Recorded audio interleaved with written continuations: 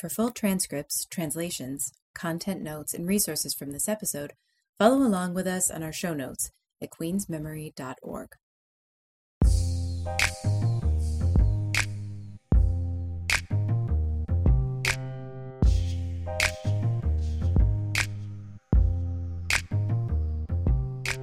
This is the Queens Memory Podcast, a selection of personal histories from the borough of Queens in New York City. This podcast comes to you from the Queens Memory Project, based in Jamaica, Queens, at the Queens Central Library. I'm Natalie Milbrook, Director of Queens Memory, where we record and preserve contemporary history across the borough. We grow our archives by collecting oral histories, photos, and mementos shared with us by community members. Local volunteers who train with Queens Memory staff facilitate and record our oral history interviews. We feature oral histories from our archives so we can reflect on and engage with the histories we listen to and tell one another. How do we carry each other's stories? What shapes our personal and family histories? How did we get to the neighborhoods where we live? And where are we in relation to each other's histories? As part of New York City, Queens has long been a point of entry to the United States. Thinking about the borough in this way, we searched through our archives to gather stories of migration for this first season of the Queens Memory Podcast. These stories cross continents and move through decades of the past century. We share these oral histories to reflect on the histories of this borough, of this country, and of ourselves.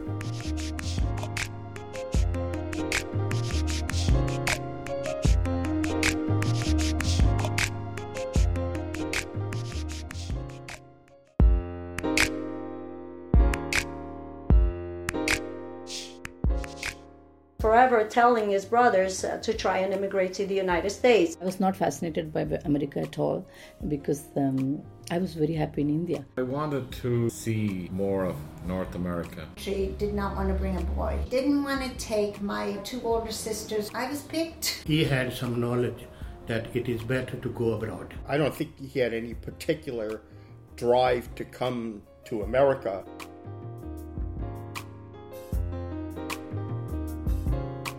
To start off the series, we reflect on origins, where our stories come from and how they begin.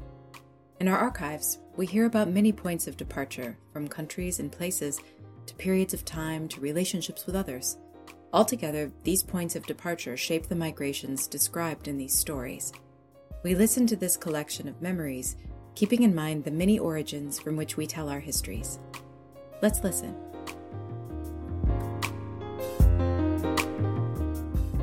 Do you remember the context of the decision as to why your parents ultimately decided that you would leave Italy? Well, I had an uncle. He was the youngest of my father's brothers. He had immigrated to the United States in the 1950s.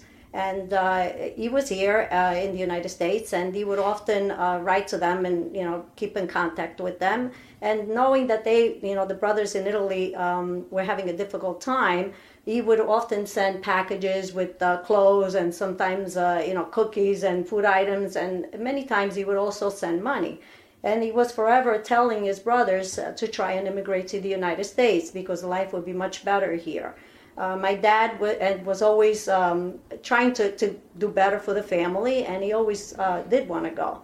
His brothers, he had two other brothers, they were all married also, and they also wanted to immigrate. So at some point, they had made the decision that if he did the paperwork, that we would all immigrate. What were some of your feelings, perhaps in the weeks leading up to immigration, towards moving to the United States, or maybe even the night before? How did you feel about this major change in your life? Well, it was a major change. I was very excited for myself, being young. I guess probably I didn't even understand the ramifications of where we were going, how far it was. So I was very excited and looking forward to it as a new adventure for me.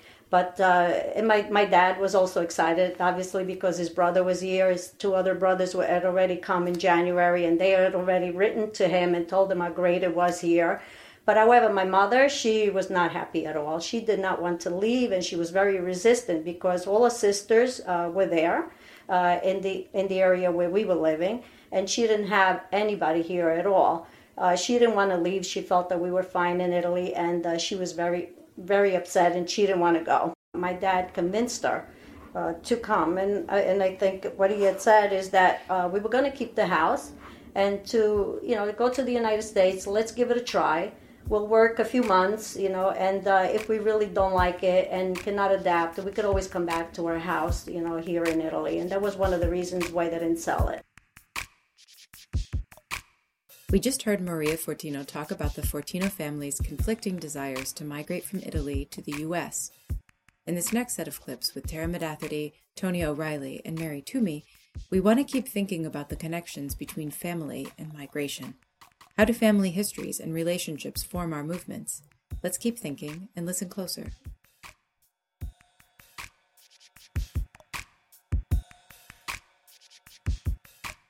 I was not fascinated by America at all because I was very happy in India. I had a very middle-class upbringing, and I was a person who live in present, and I'm kind of happy with whatever little I have. So I like helping, I like teaching. So I did my studies, I was teaching, I was so happy, and I would tell a minute also I never thought I would be here. Getting married and coming here, so I never thought of America. I used to see TV and world news. I used to see this America, something going on or whatever, a little topic about America, but I was not at all interested because that never fascinated me. So kind of very happy in India, but so I never thought I would come to America. But when I was as a arranged marriage, so when the proposal came and my father-in-law asked me, so are you ready to go to New York? I was like kind of, this is not going to work because where the hell the place is actually, and it's then they were telling like you have to travel like those times I think 18 to 20 hours. I think now it's much more easier, but when I came at 2003, I think I even traveled 24 hours to come to US. So it's a place you have to come across 7 seas to just reach this place. So I was like, really, am I going there? So I was not even sure that I'm coming here, but anyway, that's a destiny. I came here and it's kind of okay. Then really suddenly I was like, I didn't know anything about this place. I didn't have a dream that I'm going to come here. So then everything was new to me. I left home very young. I was a middle child, and the farm wasn't doing very well. So I didn't want to continue my schooling, so I left school very young. Mm-hmm. And I got away to Dublin, which would be the city about 70 miles away. I tricked my mother into getting away to the city, and I told her I was only going for a few months, and then I got a job there. And she thought, well, if he's got a job, leave him alone. He doesn't want to go back to school. And that's the way it kind of played out. Yeah, she had her own problems back home. From there, I went to London for a while, about a year. I spent a year in London. And then my older brother Frank was getting married in Toronto, so he wanted me to be the best man. So my sister, we left from London to go to Toronto in 1972. Mm-hmm. Yeah. And is that when you came, you stayed? I stayed. I emigrated at that point to Canada. You did? Yeah. And you were 18 or 19? I was 19, yeah. 19, okay. Yeah. And how did you find Toronto? I mean, what made you decide to stay? Well, I wanted to see more of North America. You know, I wasn't sure if I was going to stay there. I was kind of very wild, if that would be the right. You know, I was young, I was wild, I can remember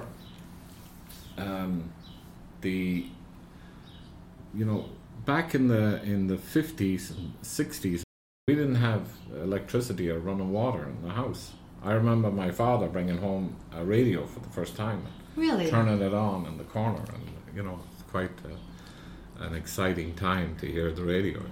That must. Yeah. And then TV came in, and we would see TV in the towns, and we didn't have a TV. but then some neighbours had, and we would go there. So not to go back too far, but when I got away, the Beatles had just, come on the scene, rock and roll, and Chubby Checker or whoever. Back in the 60s. Yeah, back in the 60s. So I felt like the world was just opening up, but it was just me opening up to, to the new life. And I said, I want to see the world. And that's why I made a decision one day to go to London, and I left the next day. You did? Yeah. You were a spontaneous kind of a Spontaneous, person. yeah. But that's the way to get it done, though. Yes. And I had a sister living in London at the time, the one who was living in Toronto now, Kathleen, right? I didn't even bother to get her address in London. You knew you'd find her. I knew I'd find her somewhere. In a little 3 town days like later, London. I found her. And you did find her. I did. Oh. I had a general idea. So Toronto was the next on my world tour, and I didn't like it that much. It was okay. Yeah. And then I started to visit, to the States. We would go to Detroit because it's just a train ride from Toronto to Detroit. Well, I was going with a friend of mine who had a girlfriend there, and that's why we were going there. Yeah. And then I came into Buffalo, which would be only 100 miles from Toronto approximately. And I started to like the States, and then wound up coming on down to New York. Now, when you came to New York, did you have anybody here? No, nobody. Because your brother and sister were Toronto, and the other two were back in Ireland. That's right. So you came here on your own. On my own, didn't know anybody. And you were probably in your early 20s. I was just 20. Just 20. Mm-hmm. What was your first stop? Jackson Heights. Yeah. And why was that? Yeah. Well, we drove down to see an Irish football game, which I didn't have much interest in, but the two guys that drove, they were Irish guys, and they wanted to go and see this game on, back then they would show the Irish football games in a movie theatre on the big screen. So these guys couldn't wait to get here to see that, which wasn't really my interest, but I was just going along for the fun of it. Before we listen to Mary Twomey, we'll tell a short history of the military involvements that compelled her and her family's migration from Ireland to the United States. We'll start from the Irish Revolutionary period of the 1910s and 20s. Mary Twomey mentions the Troubles. Here, we're referring to a different era than the Troubles of Northern Ireland in the 1960s and 70s. During this earlier era, the Irish Republican Army, or IRA, engaged in protracted armed efforts to establish an Irish republic independent from British colonial rule. They stood opposed by the British-backed Black and Tans in the Irish War of Independence. Since 1919, different factions of the IRA have continued to be active throughout the past century. How did it come to be that you were traveling here? Well, I'm one of 9, and our mother died when the oldest child was 12 and the youngest was 2. How sad. And left a family. So at the time, 2 months, and my mom was in hospital for 2 years before she died. She went for a back surgery and never came home. So an aunt took me when I was 4. So and that was about the age when my mother went to the hospital. So she took me. She was my godmother, and she took me. And so I spent several years with her. In my grandparents, my grandmother, my grandfather lived in the house, and I had 2 single uncles and 2 single aunts. They lived in the house. I came from a pro-IRA family, of course, because that's why, like, my uncles left. My uncle that came to this country, because at the time, going back to the 20s, my uncle and my dad were all involved at that time, and so it was a very, they tried to get my uncle out of the country because they were afraid that something would happen to him. A lot of men left at that time. My father-in-law left at that time too. But he spent some time in prison in Ireland, my father-in-law, at the time of the Troubles. And he had a brother that was shot and killed in right near his home by the Black and Tans. So they were very political in Cork. It was a hotbed at that time. And my father-in-law's family, got rid of him, sent him into this country, for his protection. A lot of families did that at that time. They had to, kind of. So my mother died when I was 6, and of course I went back with my aunt, and my aunt eventually married a very, very nice man, and then she took me with me. I went from my grandparents' house to my aunt's house, and I lived there until nearly I came to this country. And my aunt in this country did not want to bring a boy, because at that time you had to sign up, you had to, go into the service if you were of a certain age, and the draft was in. It wasn't voluntary at that time. So she didn't want to bring a boy because she didn't want to put, him in that kind of a situation. And she didn't want to take my 2 older sisters were a year apart, so she didn't want to take one of them from the other. And my youngest sister, I suppose maybe she felt she was too young, so I was picked. That's it. You were very brave. I don't know whether it was brave or not, but I was, I suppose I was. I was a little bit, I was that kind of a child who, did not mind leaving home. I also knew probably that things were a lot better because I came from very poor circumstances. I mean, we were in a small farm and 9 little children without a mother, It must have been very difficult. Oh, yes, it was difficult. So I don't know, was I smart enough to know that, it would be better here, or did I think about it? I don't know, I don't remember that. Along with Mary Toomey, Jagir Bains and Joey Tobacco tell migration stories that also connect family history to colonialism and military politics. First, we'll hear Jagir Bains talk about Zambia's formal independence from the United Kingdom, officially won by anti-colonial movements in 1964.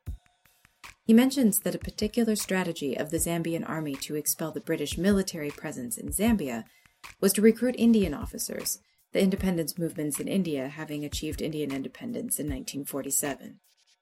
Only a year prior, in 1946, the United States government withdrew its imposed sovereignty over the Philippines and set the terms of Philippine independence regarding U.S. military occupation, land and resource ownership, and Filipino migration to the U.S. Though he was born in Queens, Joey Tobacco mentions Philippine independence in recounting his father's migration. Starting with Jagir Bains, let's listen closer. I was in Zambia from 1969 to 74 in the Zambian army on contract for 3 years. Before coming to Zambia, I was in the Indian army 20 years, and my last unit was army headquarters, and I was the scientific assistant to the director of EME, that is Electrical Mechanical Engineers. The team from Zambia came to army headquarters to New Delhi, and they selected me to come to Zambia on a contract to teach the automotive technology. Did you have to apply, or did they seek you out? What happened? Zambia got independence in 1964, and they were in a process to find the people from outside replacing Britishers. So they were all under British before they got the contract. So they came to India in army headquarters where I was stationed, and they called around, we were 10 people they interviewed, and I was selected because of my, whatever you said, you selected me. and they pay for everything, airfare and getting all those, whatever they have to ask for. And I came to Lusaka, that is the capital of Zambia.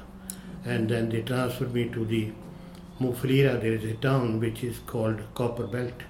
So I stayed there for all 6 years as in charge of a workshop. And then you went back to New Delhi before you came to America? No. I had a chance to come to United States instead of going to India because it was going to be too costly. I had 5 children and me and my wife. Okay. So we all 7 came together to America at one time, landed in New York, JFK. I see. What prompted you to come to America? Why not back to India? Okay, it was number one, from the beginning, my father was also a retired officer from the army. And he had some knowledge that it is better to go abroad. So he was teaching us all the time, get education and go abroad. Okay. So I was always waiting for the opportunity to go abroad somehow. Okay. So when they interviewed me in New Delhi, some of my friends said, oh, it's too much mosquitoes there, there's nothing, But still I wanted to go. I accepted that offer. Yes. And I came there. But there also, you could not have citizenship. You can stay wherever, whatever time you want, to as long they need you.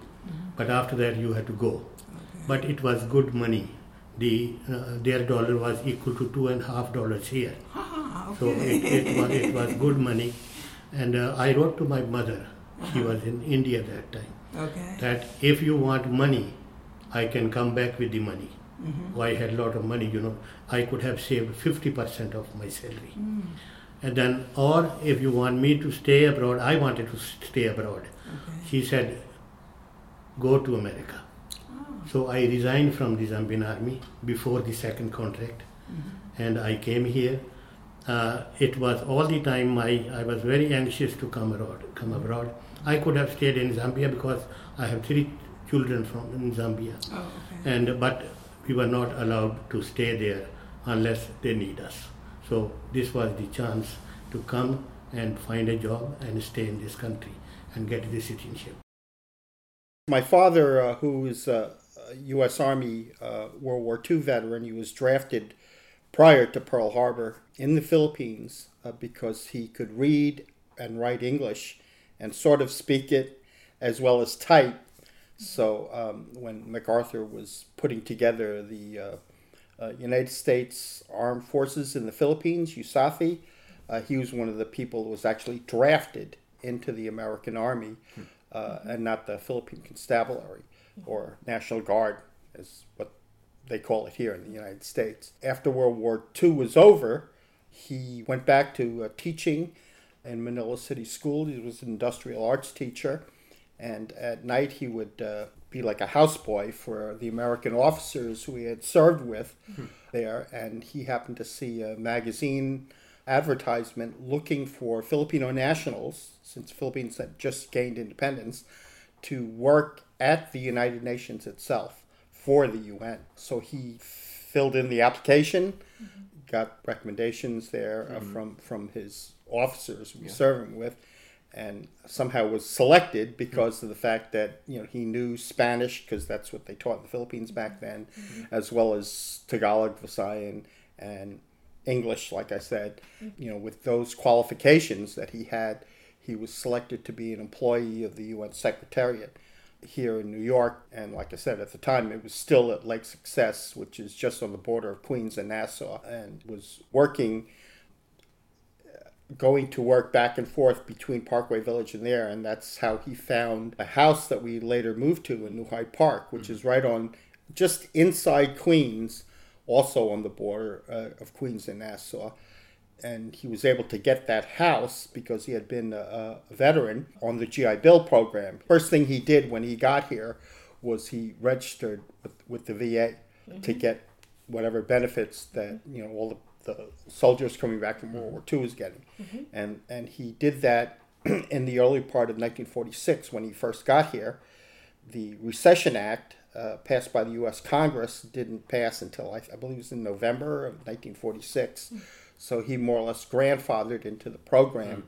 And even though he was a Philippine citizen at the time, he wasn't eliminated like all of the people after that who tried to get into the program, who were U.S. Army veterans that were denied, VA privileges because of the fact that they were now Philippine nationals. Then there was also the problem that most of the Filipinos were paid 50 cents on the dollar that American soldiers were paid. Not that American soldiers were paid that much, but the Filipinos even got less than what the American soldiers were getting for, fighting the same war there in the Philippines. Yeah.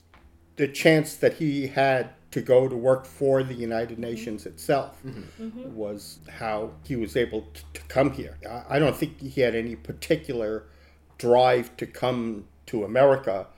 I think more of it was to work for the United Nations. In fact, when he got here, the Philippine ambassador to the United Nations and at that time, president of the General Assembly was Carlos Romulo. He actually called my father on the carpet when he got here, asking him how did he get that job without his express written consent, because most of the jobs here in New York were pretty much doled out to either political party members or to the rich families there in the Philippines. So they were wondering how this provincial from the barrios managed to sneak past all of the normal procedures there for people coming here to the U.S.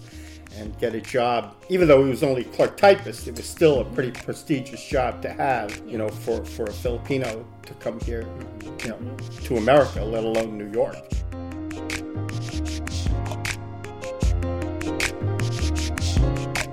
Thank you for listening with us on the Queen's Memory Podcast.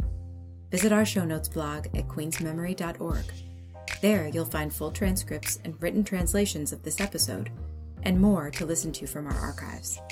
We've also added reading recommendations from Queens Public Library's collections, as well as resources from local community organizations. And if you want your stories to join those you heard today and become part of our archives, head to queensmemory.org/participate or to our show notes to find out more. I'd like to thank our producer, Adrian Lara, and our composer, Elias Raven. A warm thank you to Ro Garrido for providing fundamental collaboration and support, and to Richard Lee and Molly Schwartz for offering their guidance and wisdom. Thanks also to the Queens Public Library and the Institute of Museum and Library Services for hosting and funding this podcast. Finally, thank you to all the interviewees, interviewers, interns, and volunteers for collecting and sharing the stories that make this podcast possible. If you're listening with others and want to reflect together, here's a guiding question. What's a story you would want to tell about how you got to where you are now? Join us in the next episode on Paperwork to think about how we decide who goes where and the papers we file to make those decisions legally binding. Listen with us next time on the Queen's Memory Podcast.